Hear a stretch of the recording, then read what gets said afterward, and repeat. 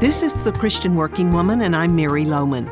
Years ago, someone sent me this story, which illustrates a wonderful truth. Let me tell it for you. On a hot summer day in Florida, a little boy decided to go for a swim in the old swimming hole behind his house. He flew into the water, not realizing that as he swam toward the middle of the hole, an alligator was swimming toward the shore. His father saw what was happening, and he ran toward the water, yelling to his son.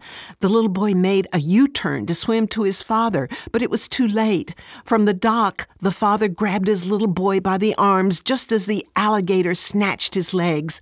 That began an incredible tug-of-war between the two. The alligator was much stronger than the father, but the father would not let go.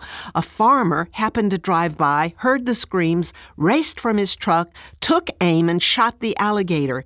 Remarkably, the little boy survived. His legs were extremely scarred, and on his arms were deep scratches where his father's fingernails dug into his flesh in his effort to hang on to the son he loved.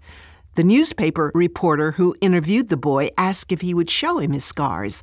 So the little boy lifted his pant legs, and then he said with obvious pride, "But look at my arms. I have great scars on my arms, too, because my dad wouldn't let go." Maybe you can identify with that little boy. You have scars, too, not from an alligator, but the scars of a painful past. Some are unsightly and have caused you deep pain or regret, but some wounds are because God has refused to let go. In the midst of your struggle, He's been there, holding on to you. Think of Joseph. His brothers sold him into slavery in Egypt. Joseph didn't deserve to be so terribly mistreated, but there he was, a slave and a prisoner in Egypt. But God never let go of Joseph because Joseph never forsook his faith in Jehovah God. And he was used by God to deliver many people, including his own family, from starvation. I wonder how many times, as he sat in that prison, he just wanted to give up. It looked hopeless, but God did not let go.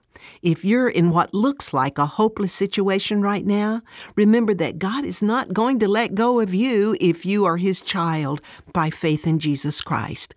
God won't let you go.